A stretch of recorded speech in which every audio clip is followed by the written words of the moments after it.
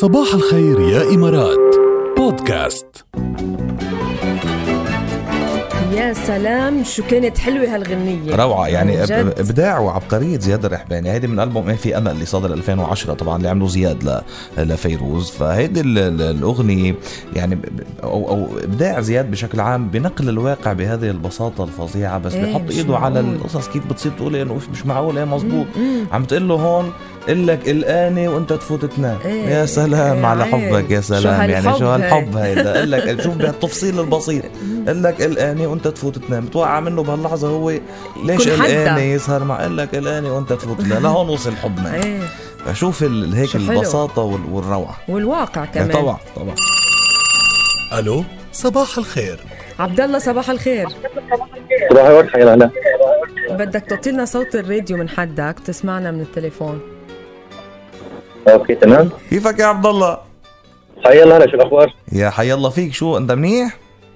والله الحمد لله. شو عندك ب 11 يا الحبيب اليوم؟ اول شيء عيد ميلاد خطيبتي. عيد ميلاد خطيبتك؟ لحظة وحدة يلا. شو اسمها خطيبتك؟ اسمها هيام. هيام.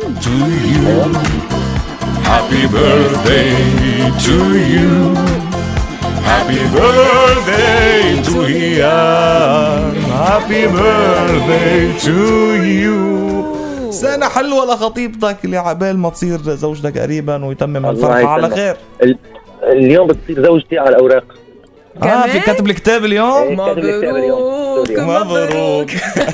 عبدالله، مبروك. كل اليوم احتفالات. مبروك عليك يا عبدالله. شو عريس يعني انت هلا؟ ايه اكيد. ايوه يا عريس. وانت العرس؟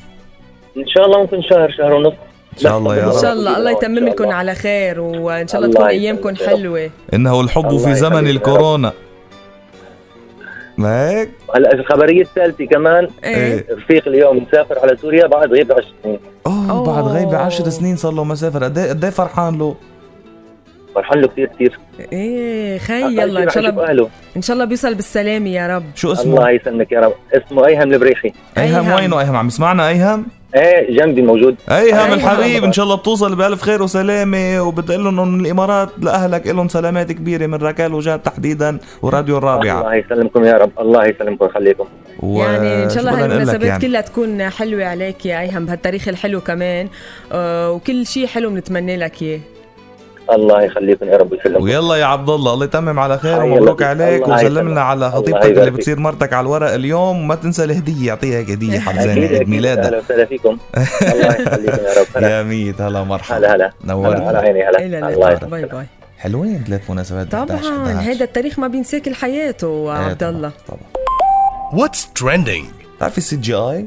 سي جي اي هي الكمبيوتر جرافيك ايمجز. يعني الاشياء اللي بتنعمل بالجرافيكس على الكمبيوتر بنشوفها بالافلام. طبعا بيعملوا لك جوريلا ضخمه. هي سي جي اي اشكال او بيصغروا عمر حدا بيكبروا عمر حدا. هذه سي جي اي. اوكي. بالسي جي اي عم يعملوا عارضات او موديلز ليعرضوا الثياب على اونلاين. عم بيعملوا موديلز مش موجودين.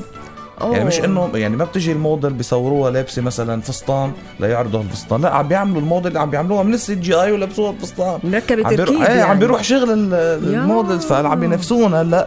يعني العارضات الشهيرات على انستغرام ومواقع التواصل الاجتماعي عندهم منافسه شديده من قبل مجموعه هالعارضات الافتراضيات المصممات على سي جي اي.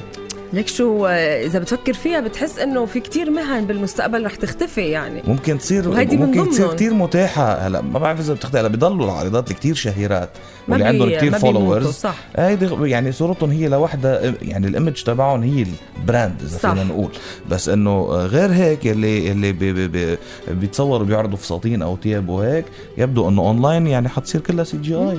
اساسا اذا بتشوف الصور بتحسهم كتير حقيقيين، بتحسهم كتير قريبين للحقيقه. يعني ما بتميز. ما بتقدر تميزهم. وحتى هودي بايجاد بتحس انه في عمر معين تحس انه بينجذبوا اكثر لهيدي القصص. يعني المراهقين واللي اعمارهم بالعشرين بتحسوا انه بيلتفتوا لهيدي المواضيع وبيصيروا يفوتوا على هودي الاشياء تشوفون اكثر واكثر وياخذوا منه. والله هيدي انتم كمان الصبايا بتخبرونا عنها اكثر، لانه انتم اكثر بتفوتوا بتفتشوا على ثياب بتفتشوا على اشياء براندز لتشترون وكذا. فبتحسوا انه ملفتين للنظر اكثر. يعني معقول.